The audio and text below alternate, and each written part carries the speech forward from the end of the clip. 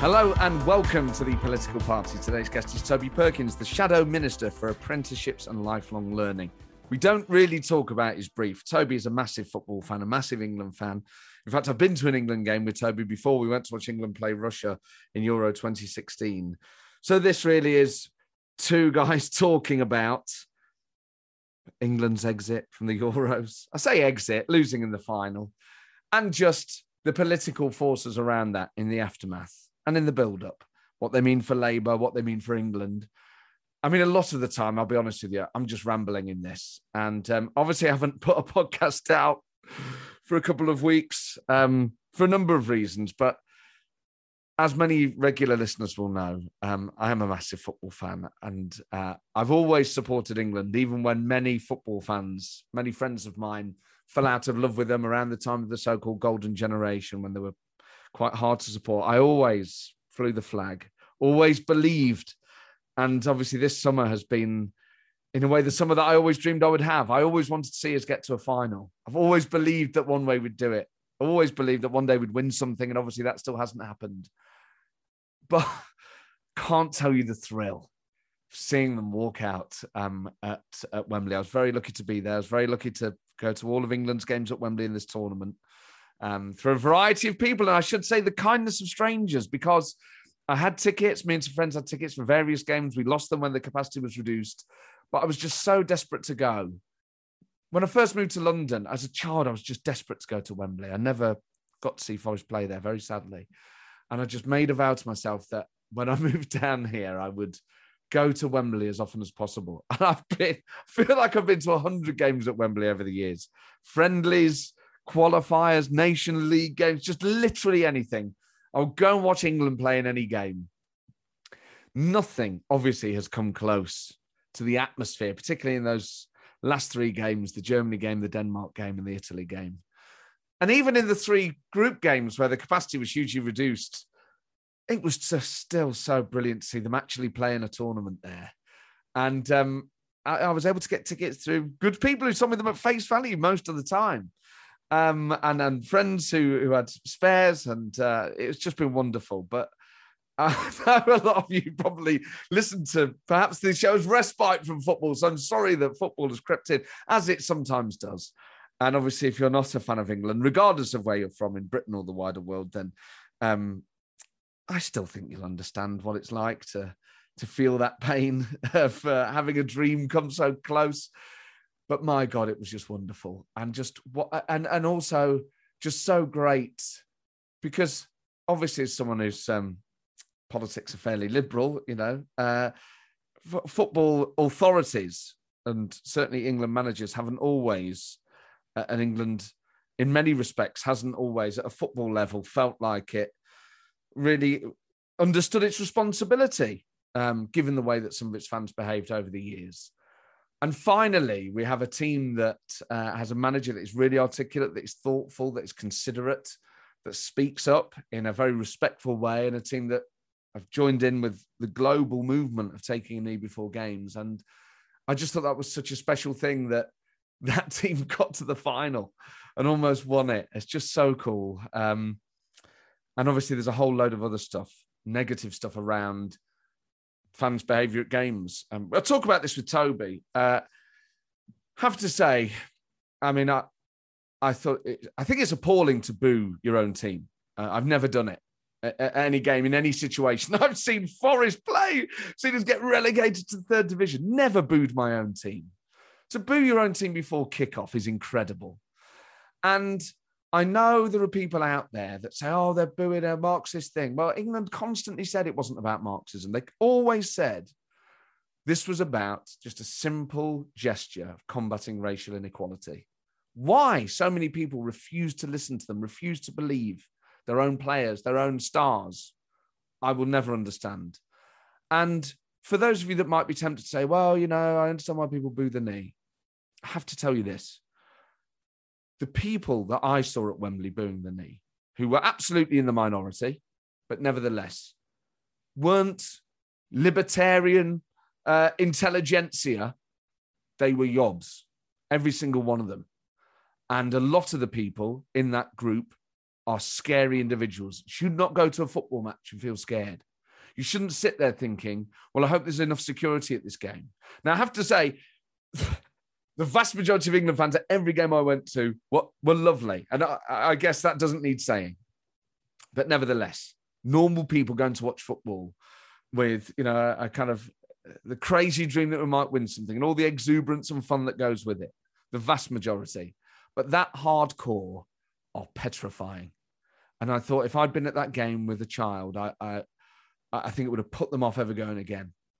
And I didn't see any trouble at the final or the semi-final, but the people that I saw, some of those games that were the hardcore element are the scariest people you will ever come face to face with. And they don't belong in a football stadium. They should never be allowed in. I don't know exactly how you police that. And I talked to Toby about this, about how, what is the right level of policing at these games and how, it's just so, the problem is it then just becomes, how do you basically put them off going in the end?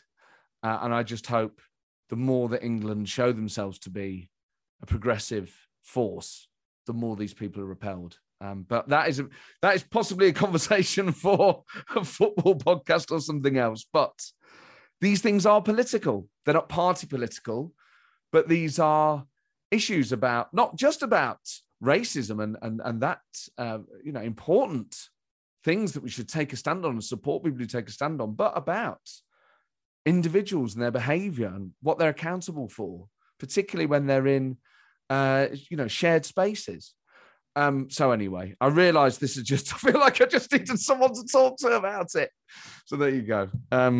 Anyway, I talk about, because I'm still in a state of flux, as I'm sure if you're bothered about England doing well at football, you are too, just trying to make sense of the fact that obviously getting to the final is a huge mark of success, particularly when it's been so rare. It's only the second final we've ever been in for the men.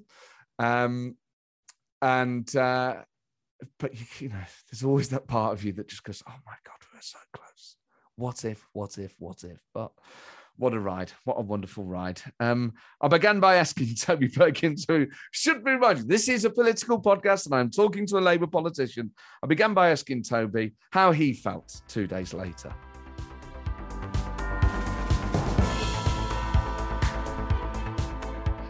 Well, my son put it rather well yesterday. He said it was the most Monday-ish Monday we've ever had. I think you wake up and you just sort of feel like, oh, it really did happen. And it's such, England losing on penalties is such a cliche, isn't it?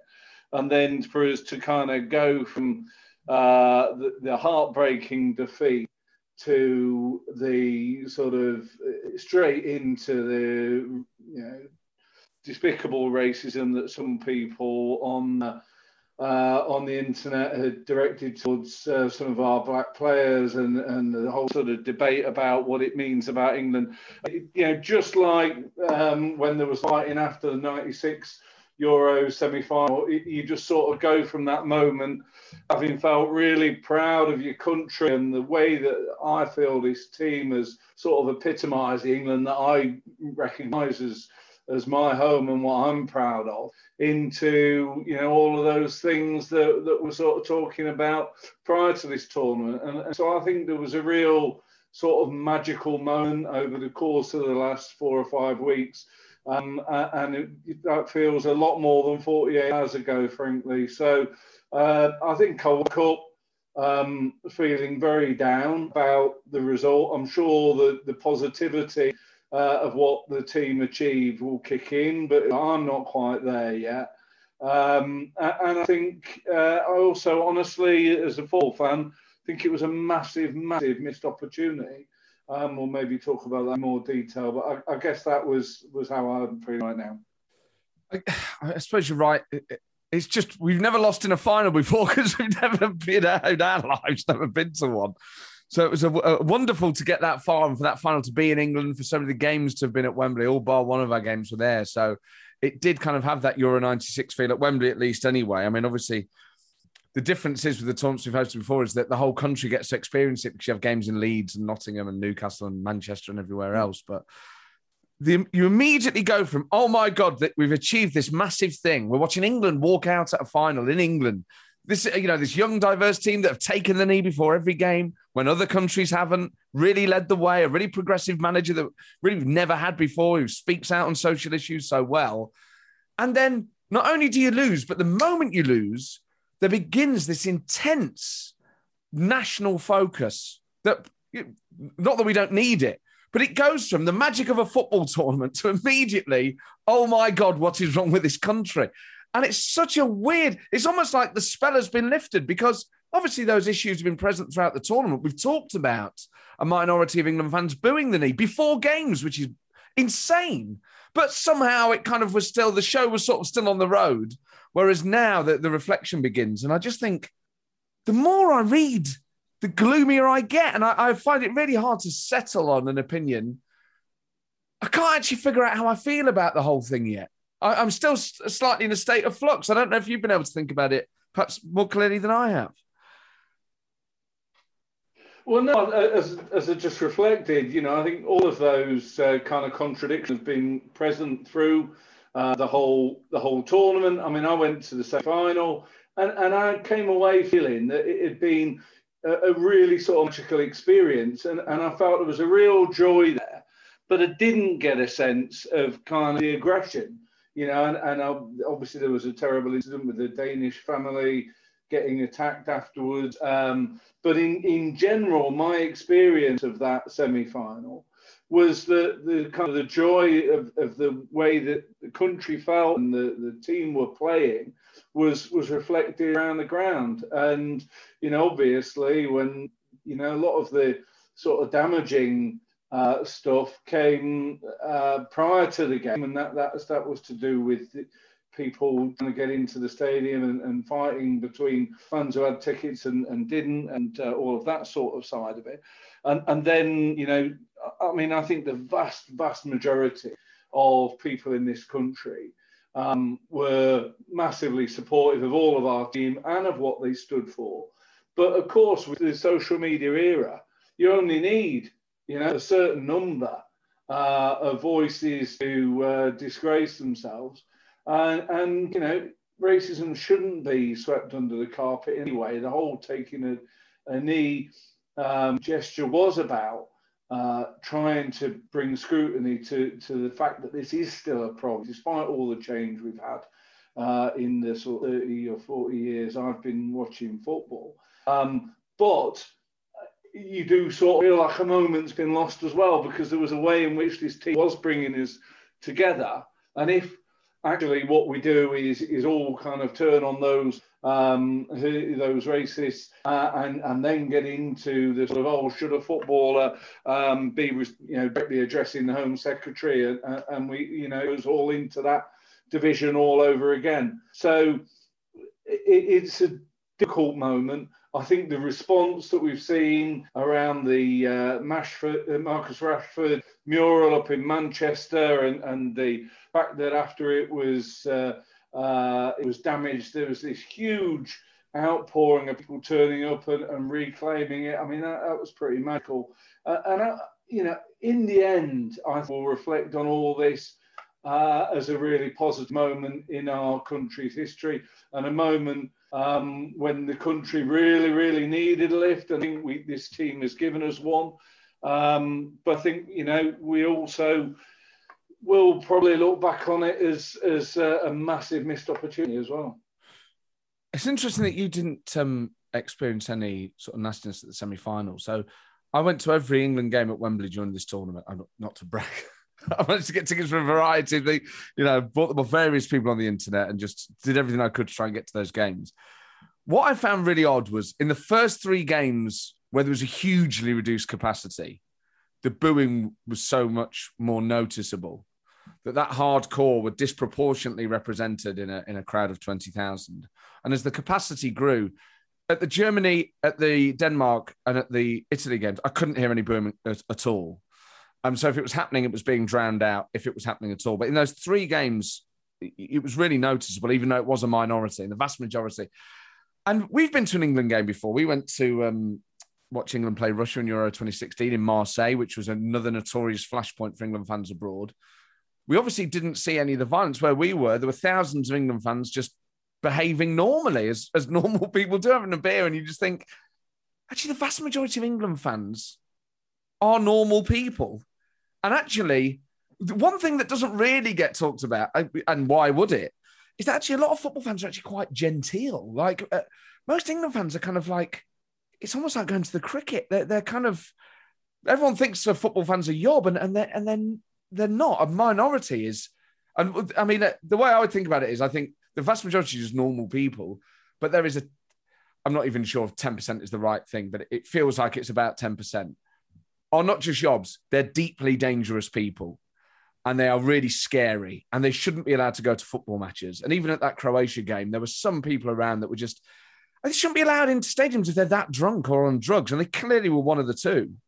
I think a lot of it, I mean, is it too simple to just say these events should be policed better and those people should be turned around at the turnstiles? If they give any trouble, then we should have more police there. And actually, that would go a long way to solving the problems. They wouldn't be in the stadium to boo them in the first place. Yeah, I mean, I think the the sort of the booing and the violence are two different issues. I mean, there clearly is a significant sort of minority, but a numerous enough minority that follow England intent on trouble that cause a major issue, and there's very significant and pretty draconian measures in place that the police are able to cut on to keep those people away from games with foot banning orders and other such measures. So there are specific right for the police to ban people attending to football matches in a way that doesn't exist in law for almost anything else. So I think it's important to remember that. If you get into a situation with an overstretched police force and you're having to, massively police the entrance to games, that poses serious questions and challenges for the football authorities too. We can't have a situation where because a football match is on, whole communities aren't getting any kind of police themselves.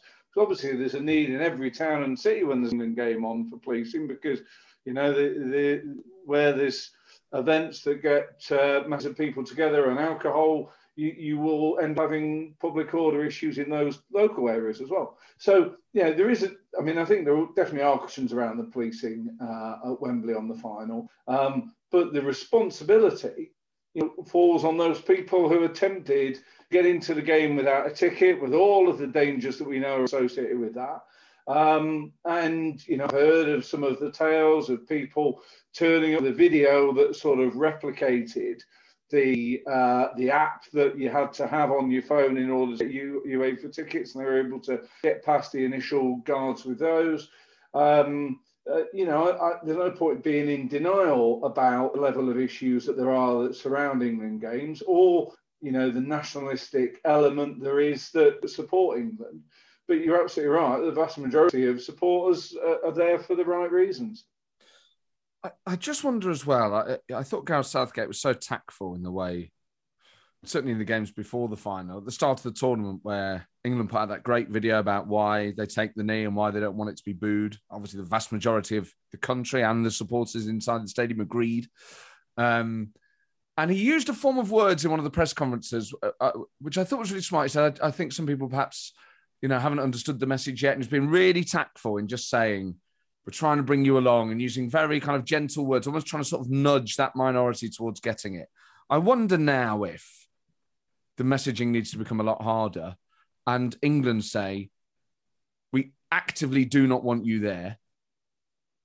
But what can you do beyond that? Because if like you say, over-policing football stadiums means that you leave resources scant elsewhere. So on the day of a football match, every criminal in that town knows you can get up to no good, and there's the likelihood that the police arrive is vastly reduced. You've got England having quite a strong message, but even if they hardened the message and said, you're not welcome, how else actually do you stop these people going to football matches? Well, I think when people break the law, that's what the football banning orders exist for. So there are offences that are related to football, things that you're not allowed to do at a football match. If you did them elsewhere in society, they'd be allowed. And the kind of punishment for that is banning from football games. So, I mean, I think we have legislation in place. I think when it comes to things like booing the taking, well, you know, I totally support the gesture of taking the knee. I support all that it stands for. But I think, you know, we probably need to be a bit careful before we actually start making booing illegal or anything like that. The very fact that a minority booed enabled and forced the sort of discussion about what the gesture meant. The majority of people supported the gesture, and it enabled there to be a discussion about these things. I don't necessarily think in itself that is a bad thing. I don't think we should ever kid ourselves, have absolute uniformity of view on all of these matters. But the gesture that the footballers made, the statement they put out alongside it, the highlighting of this issue by those people doing it, and then the response to that, you know, I think was a pretty positive public education exercise in all of these issues. So, you know, in terms of that regard, I think it's reasonable. One of the things I really regret is that all of the attention now is on that, and we've lost that sort of discussion about what's actually been achieved on the football pitch by a team who's gone further than any other team in history, by the 1966 team. There are also other political elements around all this, aren't there? That people, anyway, on the so-called more progressive wing of politics, perhaps have always had an issue around the St. George's Cross, supporting England. You know, they feel that, oh God, you know, if you become too vocal a supporter of England as a football fan, it must mean that you're sort of like bordering on joining the EDL or something like that. You know, the English national identity as a political thing is, I feel that sometimes people on the progressive wing in the Labour Party kind of shy away from dealing with it, from thinking of it. They're slightly scared by it. Well, I think for understandable reasons, there are progressives who are anxious about patriotism turning into nationalism and some of those forces, because often, you know, the right have wrapped themselves in the far right, dangerous people in history have wrapped themselves in their flag as a way of pursuing a very kind of right-wing agenda.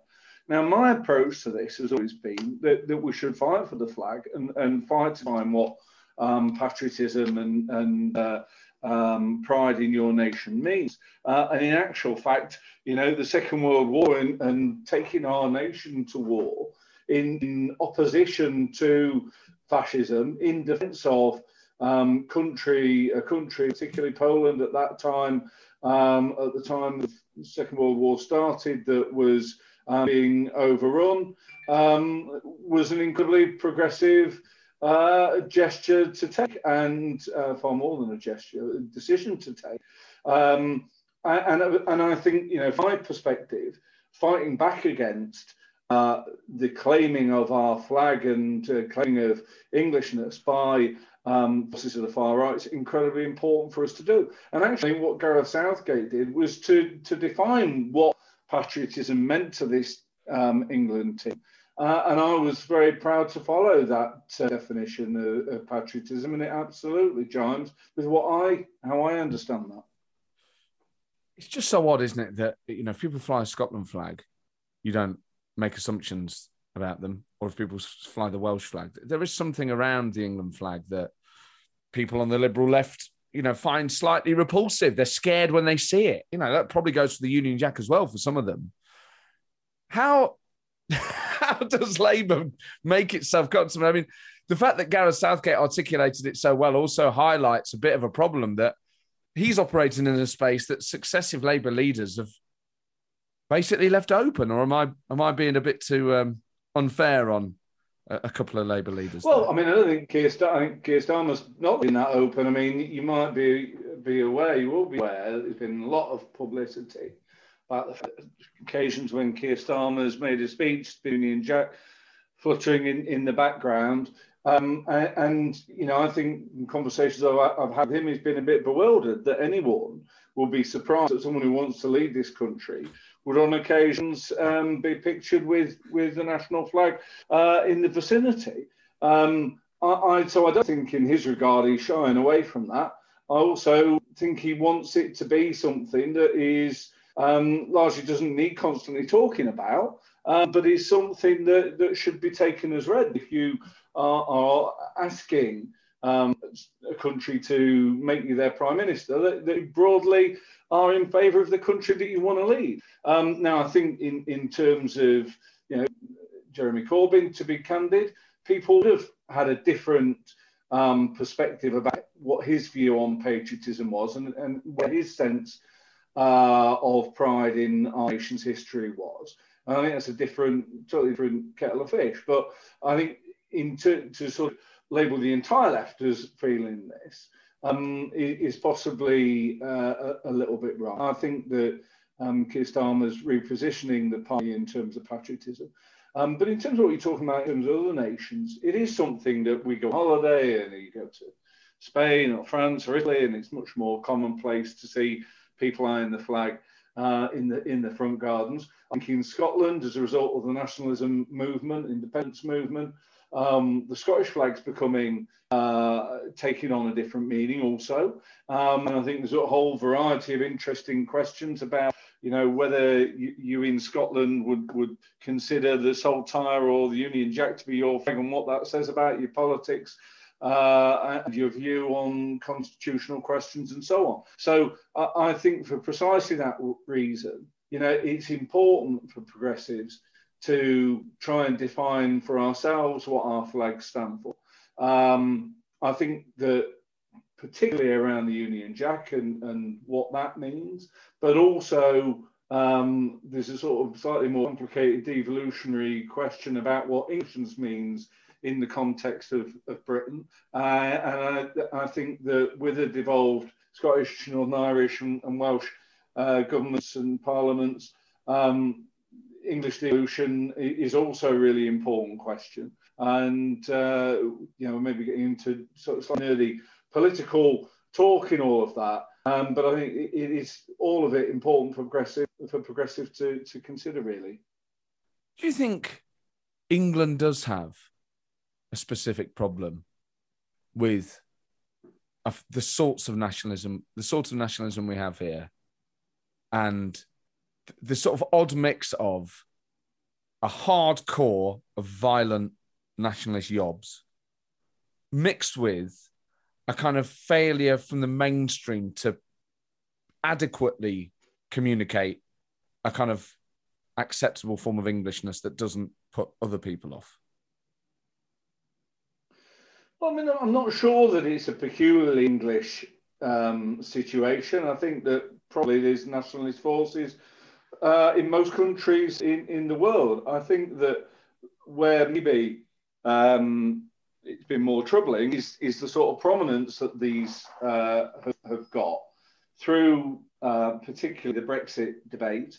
And I mean, if you look to France, you've got, you know, openly far-right politicians, you know, much closer to power than Farage ever got in this country.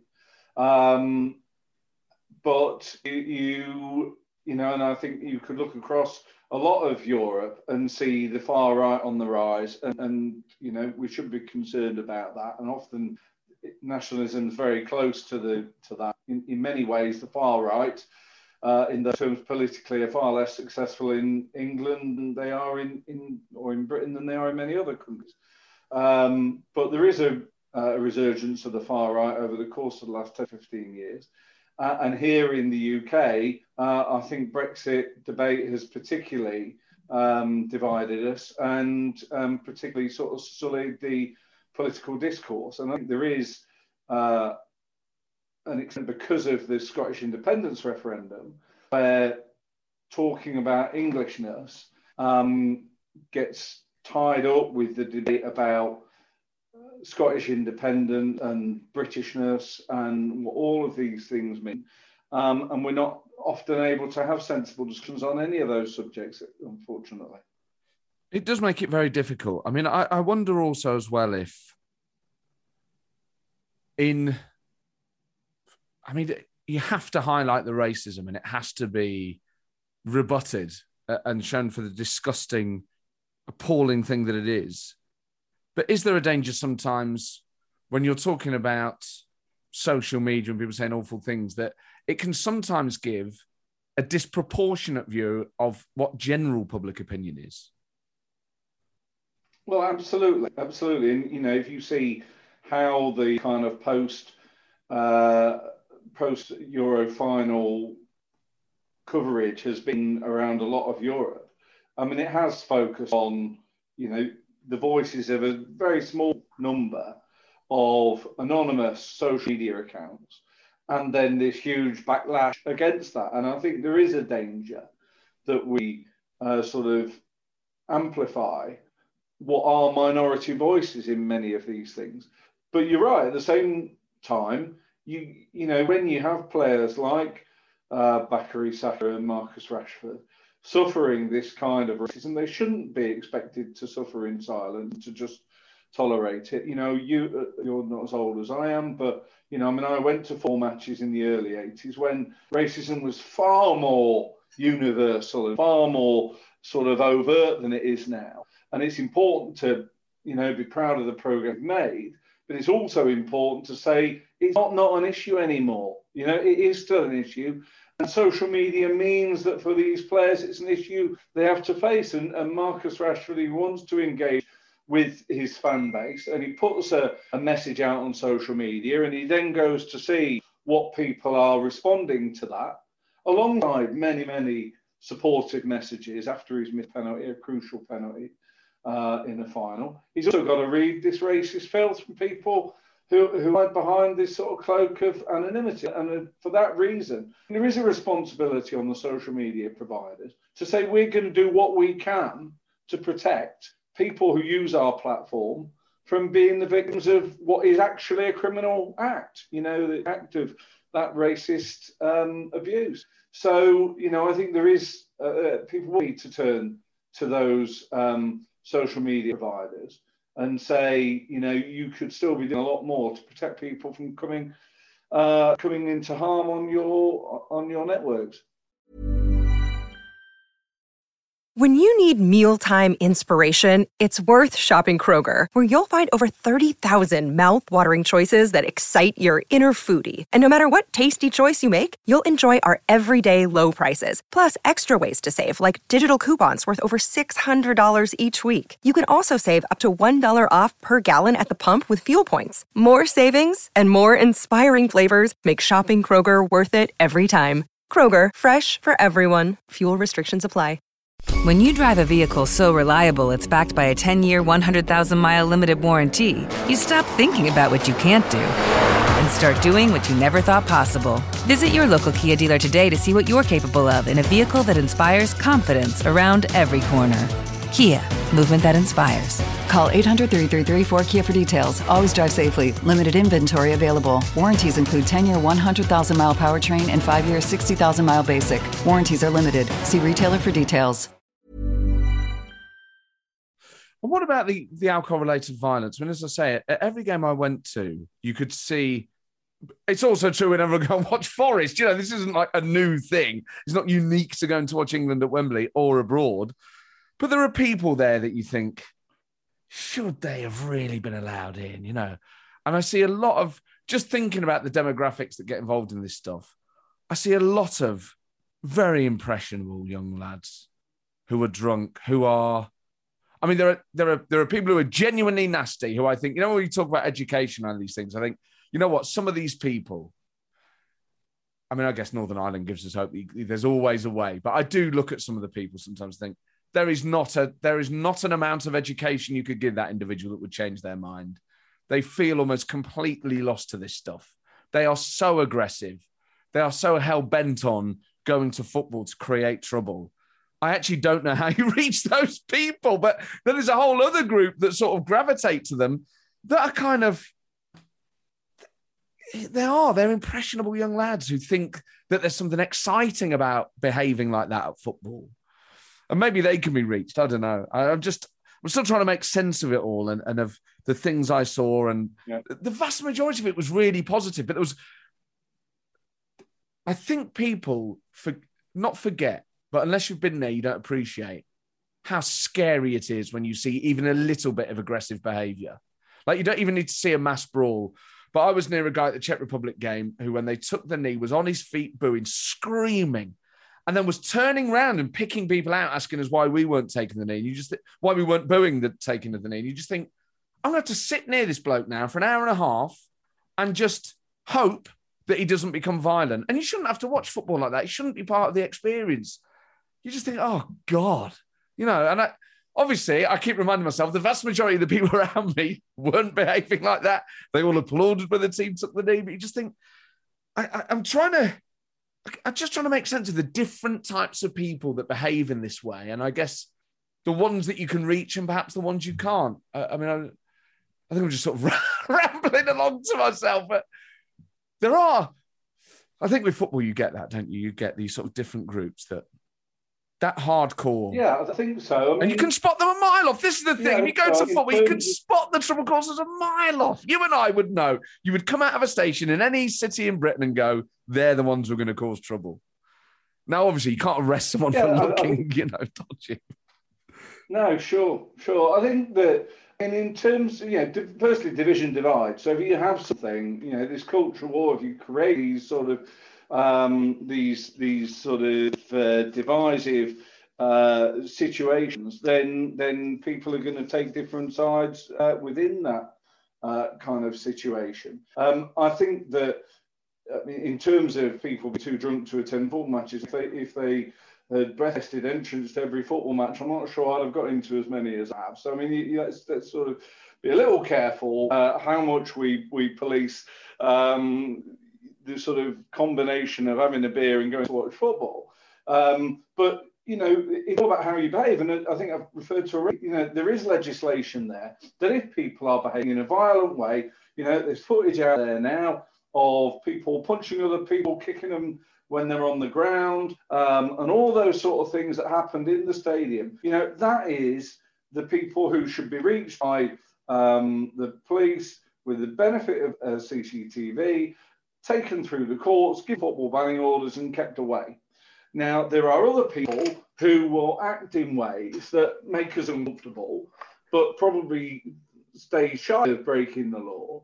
And, and probably, there's nothing we can do about the extent that they are a part of the experience. And that's the same, we've all been into a certain pub and there's people in there that we work in the same pub as, and that's not sort of unique to football.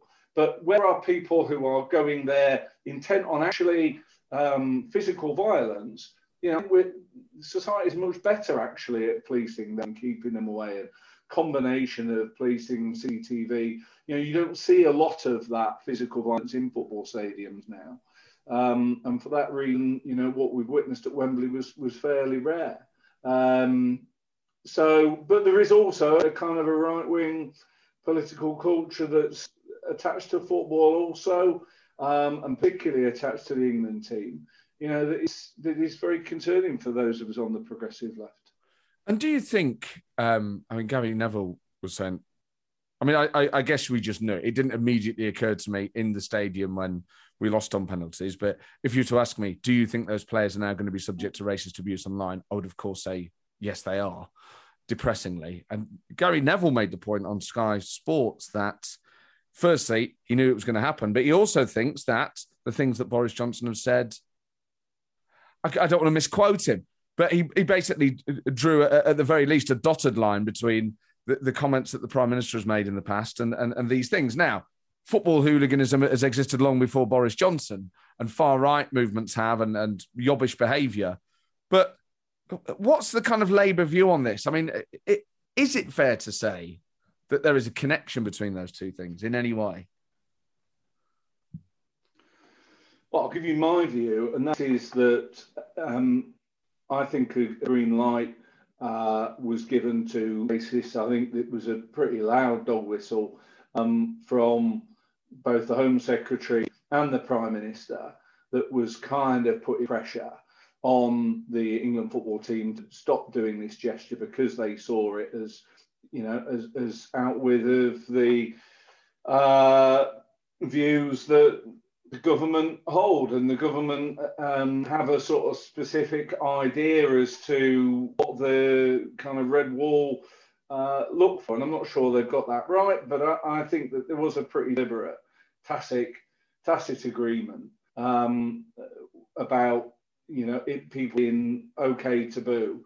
And I think slightly more broadly, a lot of the tenor of government communications around asylum, around immigration, and those kind of issues has kind of strengthened the resolve of people with racist views.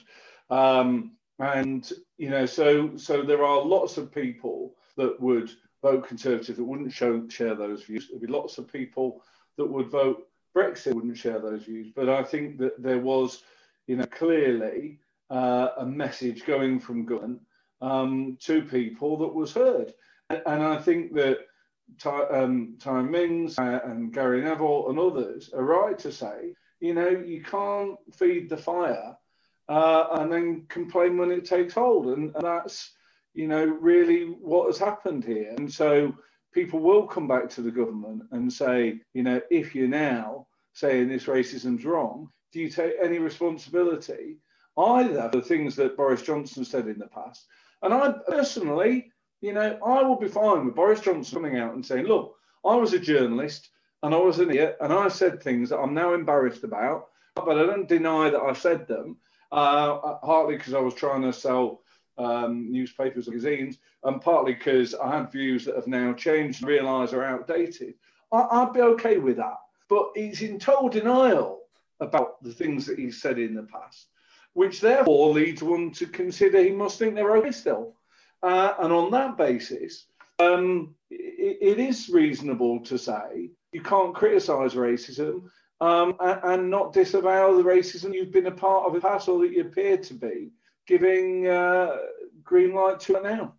They seem to have completely misjudged the public mood on taking the knee, Boris Johnson and Priti Patel in particular, and saw it as a kind of another part of a wedge issue culture war. And then towards the end of the tournament, started wearing England shirts and posting pictures of themselves. So they basically have been having a go at footballers. And obviously, Matt Hancock during the pandemic, despite the fact that Jordan Henderson had corralled these Premier League players and the actions of Marcus Rashford and many other footballers to do a lot of social good in the worst year of everyone's life.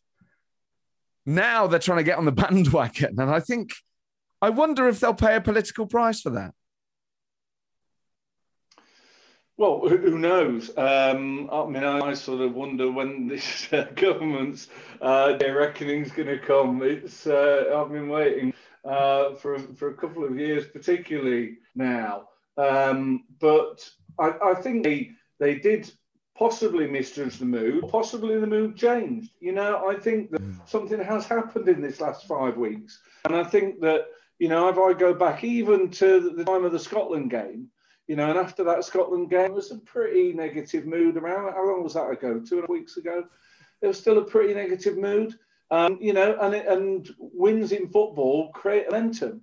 And, we won the subsequent 4 games. Suddenly we're in the final. And the right of the players to say something on these issues was earned with far more people, I think, than it had been at the start. So, I think it's possible that the government made a judgment based on what they saw as the mood at the time, but it certainly isn't the mood now. And, maybe like the skillful political operator that he is, Boris Johnson's moved from where he was 3 weeks ago to where he is today because he recognises that the country's moved.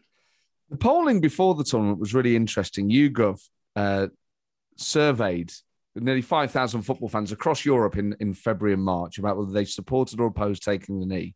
In Portugal, 79% of football fans supported taking the knee and 15% opposed. Of ethnic minority Britons, 78% of them support taking the knee with just 12% opposed. And then if you break it down on the home nations that are at the tournament, 54% of England supporters supported taking the knee, 39% didn't. Wales, 53% of supporters supported taking the knee, 37% didn't. Scotland, 49% supported, 42% didn't. And they say in the UK, support is broadly similar across England, Wales and Scotland. Opposition in the UK is higher amongst Scottish fans, but remains a minority compared to 39% of English fans and 37% of Wales. So actually, across the home nations, there are clear majorities in favour of taking the knee, with England oddly having oddly given some of the coverage and perhaps the way we think about ourselves, actually more supportive of taking the knee. But, all those things may well be within a margin of error. But nevertheless, the view across Britain amongst football fans was always very clear that they supported taking the knee. And it just seemed odd that I remember seeing that poll before the tournament and wondered whether the Tories had seen it at all or whether their instincts, they thought perhaps trumped that. But that's certainly been my experience with football fans I would say of my friends, and I realise that is not perhaps a representative sample of England or wider Britain. I would say 100% of them support taking the knee. I think apart from the people in the stadium that booed, and even then, there's no way that was 40% of them. They're in a minority at Wembley at every game. So I kind of think you're right. I think the opposition was already there. The support, was already there, was already significant. And as the tournament went on, I think you're right in an odd way, even though whether you're good at football or not should not really transform your opinion on whether they're right to take the knee or not. I guess people warm to them and that perhaps helps bring people along. Yeah, I think so. It's interesting statistics. In terms of the way you read opinion polls, whether someone is in favour or against is only kind of one part of it. Yeah. It's also how strongly people have that view. So you might have, and I'm not talking about this in this particular issue, but you might have an issue in which 60% of people think something, but of the 35% who don't, 25% of them feel really, really strongly, and it's a kind of defining issue for them. Yes. Whereas the 60% is something that flitters inside and outside the mind. I'm not really talking about the taking the knee issue in that regard, but saying that simply there were more people on one side than the other in terms of this question on a certain day might not have been the sort of assessment that the government made. Maybe they didn't even consider the polling, who knows? But whatever it is, I think that they played a part in this division. And I'm glad that they're now in a position of standing by their footballers, but I think they will reasonably be criticised and said, well, you were a part of this. I think probably I'd leave it there. One major positive, quite apart from getting to a final, watching England walk out of final, go ahead in a final, lead, all that stuff. Could have won it, no question. They are all massive, massive positives. One thing I really noticed being at the games was how many more Asian British football fans were there. England sport has always been very white, and it was noticeably more diverse this time. And I've been to Wembley a lot to watch England. It is the most diverse I think I've ever seen it. At every game, it was really noticeable. And I wondered if the taking the knee thing has helped with that, and just the conversations around that and a diverse team and the way Southgate handles things, or whether there is something as well, whether that's building on and part of wider social changes. Because I've certainly felt this time that, when you see people flying the flag and being proud to be English and all the rest of it, it did feel more diverse this time. And oddly, we've ended up having the same conversation about racism and thugs. But there is another part of this that actually the England's support base felt a lot more diverse. I don't know if there's any statistical thing to that's purely anecdotal from my own experience, but it was really noticeable. And that's a hugely positive thing. You hope that all this doesn't undo that. Oh, absolutely. I'd be really interested to know statistically whether black ethnic minority football fans felt more in tune with this England team as a result, whether as a result or for whatever reason, than has been the case in the past. Certainly, I've been to England games where I would have where the number of non-white faces there in the England port was pretty small. And, you know, if it is happening in the way you described, which, you know, I also witnessed, then I think that's an incredibly positive thing. I think it'd be a very worthwhile thing for them to be holding on and to get a sense of whether the dialogue that there was around this this is more of a team for everyone. And certainly I think the sort of reaction to the racism that those footballers faced is incredibly powerful. And I hope that they really feel the sense of support there is across the nation. We are all in this fight with them, but they're not going to fight this alone. And it's really important that we've had, you know, sort of leading white players coming out and being really making it clear this isn't a fight that the black players are going to have to fight on their own. So, you know, I hope some real good can come from this. And it is important we're talking about it. You know, it shouldn't be swept under the carpet. So, yeah, there is a lot of real benefit from it. And it has changed a lot. I mean, I know you say I'm not as old as you. I probably look older. But some of the games I used to go to, even in the 90s at Forest, the racism was everywhere. In like mass chanting, awful things that Forest fans would chant when we played Leicester City. And racism targeted sometimes at our own black players. And that, even as a kid, I just couldn't believe, basically nothing, it felt like nothing was done about it. Now, from that, obviously, to where we are, I guess is a form of progress, but you can't really, it feels odd to kind of recognise that, because then it feels like you're saying, well, some good's been done, but then if it still exists, but it's online or it comes elsewhere, then I really struggle to get a sense of whether we've made progress or not. And I kind of think we have. But am I just kidding myself? And is the racism just elsewhere now and it expresses itself in a different way? I mean, you know, I think we've made massive progress. I mean, my recollection is that by the 90s, we were through the worst of it. You know, I certainly remember in the sort of mid-80s, early 80s, you know, that kind of mass chanting, monkey noises, throwing bananas, all of that black players being booed when their names were read out, the sense that it's kind of okay to boo the opposition's black players, but you support your own. You know, that was absolutely commonplace.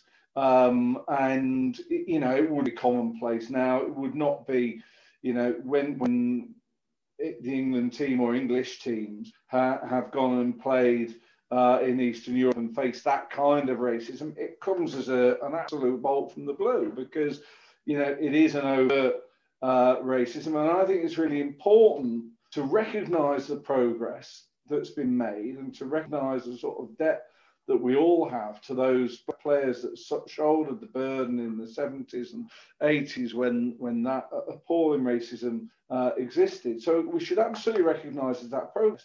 But we should also recognise that we're nowhere near having resolved this issue, and that whether that be the social media online, whether that be on comments shouted from fans at black players who are taking a throw or a corner, whether that be more subtle forms of racism, but things like black players finding it much more difficult to get managerial jobs, or whether, you know, the proportion of black players getting taken on, or whatever it might be. I mean, it's, you know, a very significant number of black players.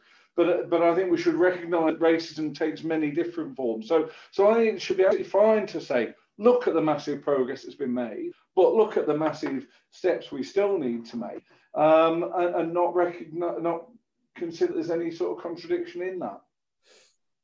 Just returning to the football side of it, I mean, I've actually felt more positive the day after. I thought, well, you know what, we got to a final, what a ride, you know, we're there till the end, further than we've ever been. And now actually today, I don't know whether it is because there are more articles out there about all the trouble and everything and the racism, and whether actually that's now clouding my judgment about the football element, but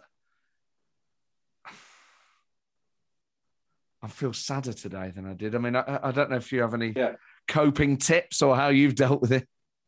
Oh, no, I'm not sure I can help with that. But, I mean, I'm not sure I'm quite the same. I mean, I absolutely was thrilled that we made the final. Winning the semi-final is incredibly important to me. We've never in my lifetime reached a final, major final. This time we have. I think we're up against the best side in the tournament. I can take losing. But it was a massive stoppage. It really was. You know, Spinazzola getting injured at the end of the Spain game. Chiesa getting injured 20 minutes before the end. That was the best two players that got gone. And I really saw, and we led, and I felt like we came out at in the second half and just said, get 10 behind the ball, will be hard to break down. And it felt like there was 20, I don't know how long it was exactly, but 20, 25 minutes from the start of the second half to them scoring, where their goal was feeling increasingly inevitable, and yet weren't really changing what we were doing. And you know, I'm frustrated by that. Also, I'm massively frustrated that we've saved 2 penalties and still lost on penalties. You know, I think Pickford's save from Jorginho in that second penalty. Yeah. And you know, you were there at the ground. I was watching it on television, and the cameras were showing a close up on him. And he said to himself, "No problem." He's facing, I think, probably one of the best penalty takers in world football. Yeah. And yet, when the entire game was online, he pulled that save out. And the drama of that moment, saving it bouncing against the post, bouncing back into his arms. You know, within a minute, all that was forgotten. And it's tragic, really, for Jordan Pickford, that what should have been this moment that really sort of put him in the nation's heart was lost by Saka missing the next penalty a minute later. I also have to say, you know, I was disappointed with the penalties we missed. Sometimes you take a good penalty and it misses. You know, the keeper saves it. That can happen. But I actually, you know, obviously Rashford missed the target. Sancho and Saka went for these kind of stuttery run up. You know, they look great when they're up in the back of the net. But my view on a penalty is always, I want one that's got a chance of going in, even if the keeper dives the wrong way. If you're taking a penalty that will only work if the keeper dives the wrong way, you're in trouble already. You look at Kane and Maguire's penalties. To me, that's how you take a penalty.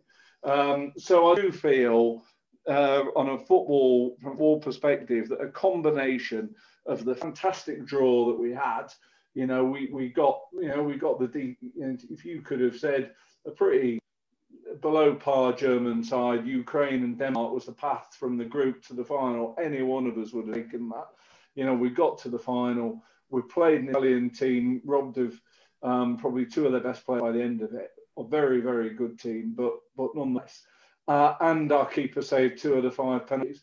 You know, that is a situation that should have come together to lead to England lifting the trophy. So, you know, we had a massive achievement there, but Napoleon, as we always used to say, you know, don't show me a good general, show me a lucky one. And in 2 competitions, Gareth Southgate has been a lucky general in the draws that he's had.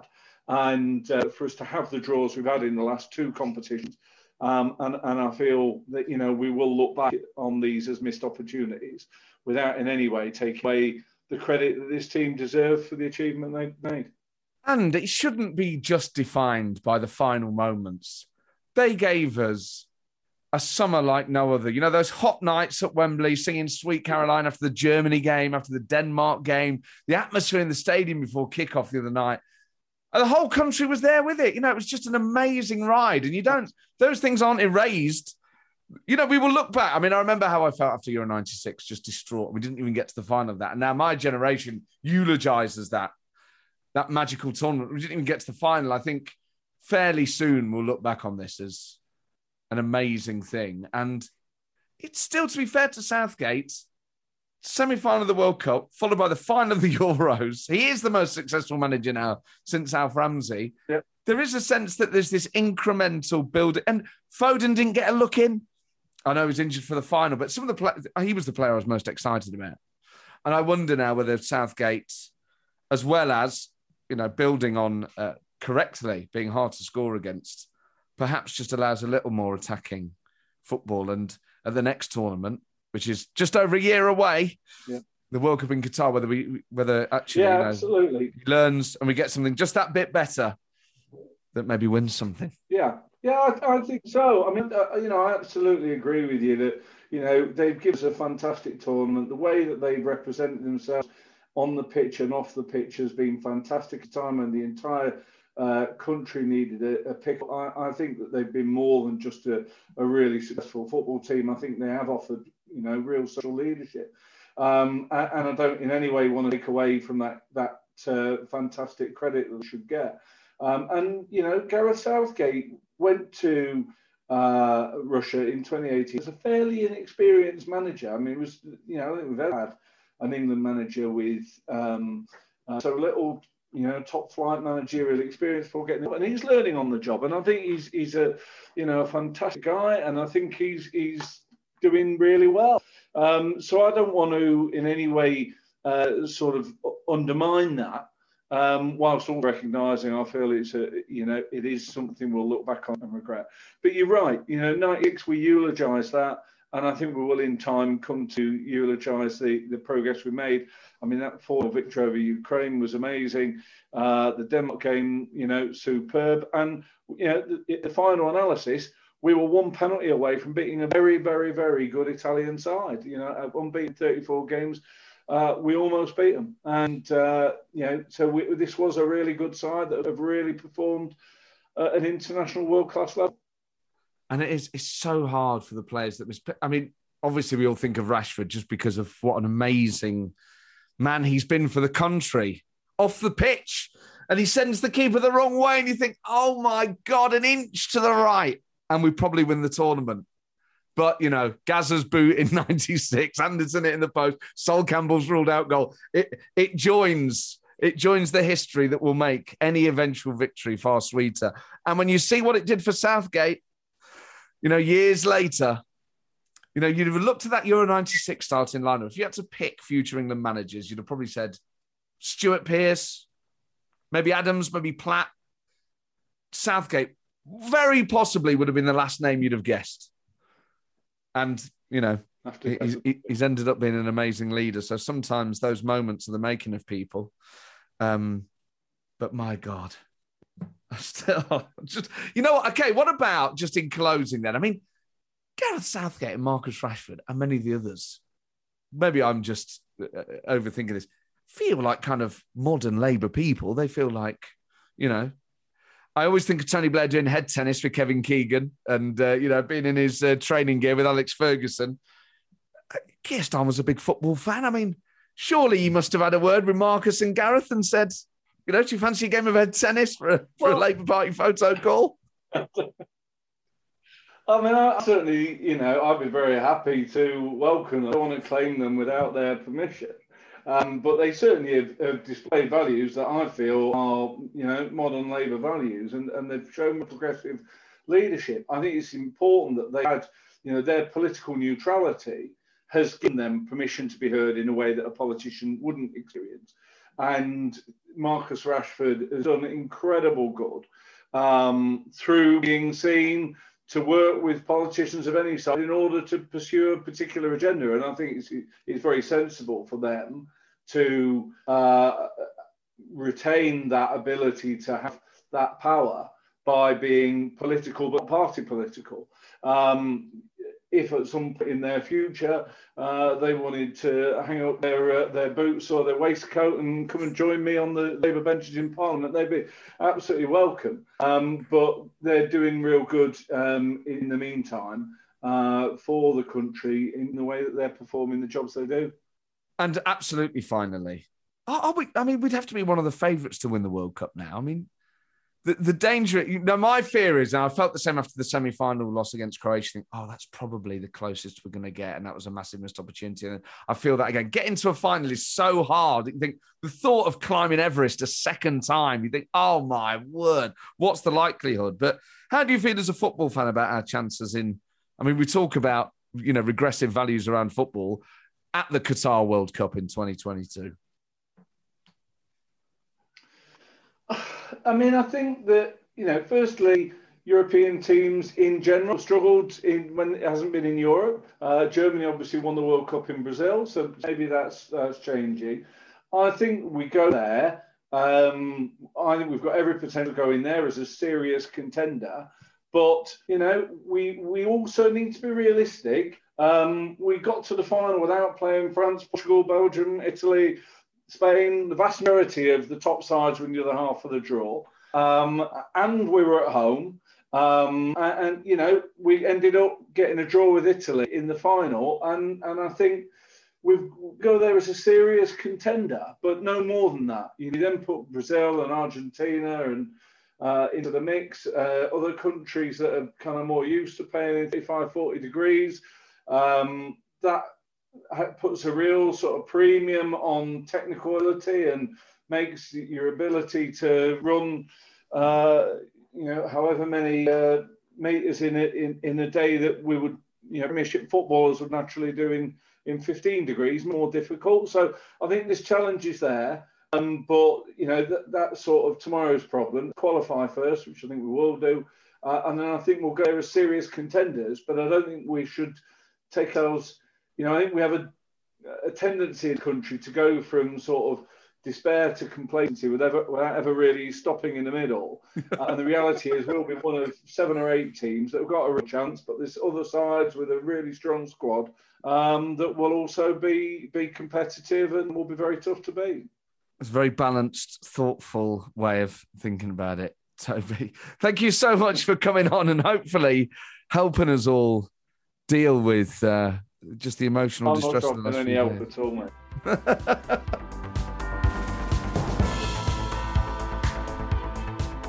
Well, there you go, Toby Perkins.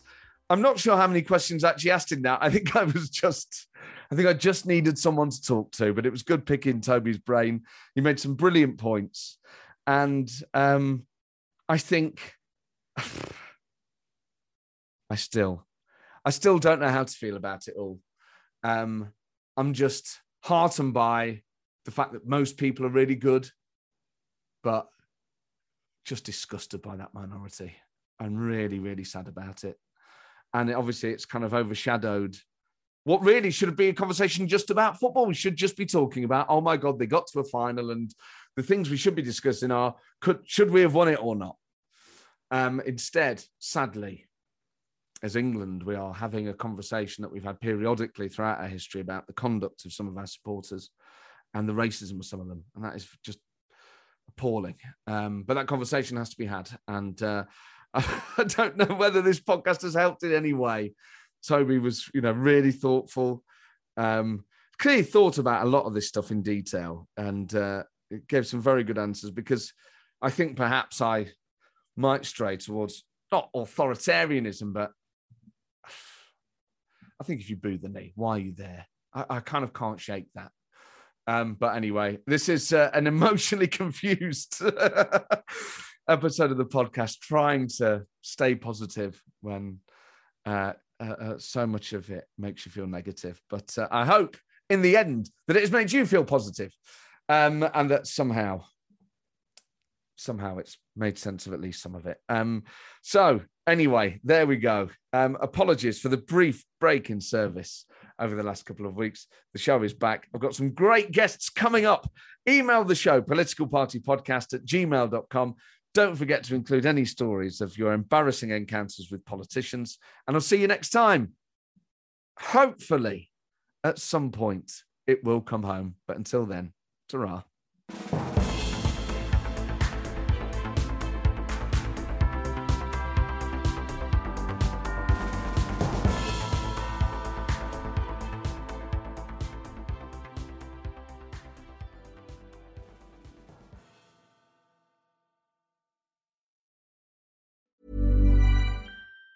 Even on a budget, quality is non-negotiable. That's why Quince is the place to score high-end essentials at 50 to 80% less than similar brands. Get your hands on buttery soft cashmere sweaters from just $60, Italian leather jackets, and so much more. And the best part about Quince, they exclusively partner with factories committed to safe, ethical, and responsible manufacturing. Elevate your style without the elevated price tag with Quince. Go to quince.com/upgrade for free shipping and 365-day returns.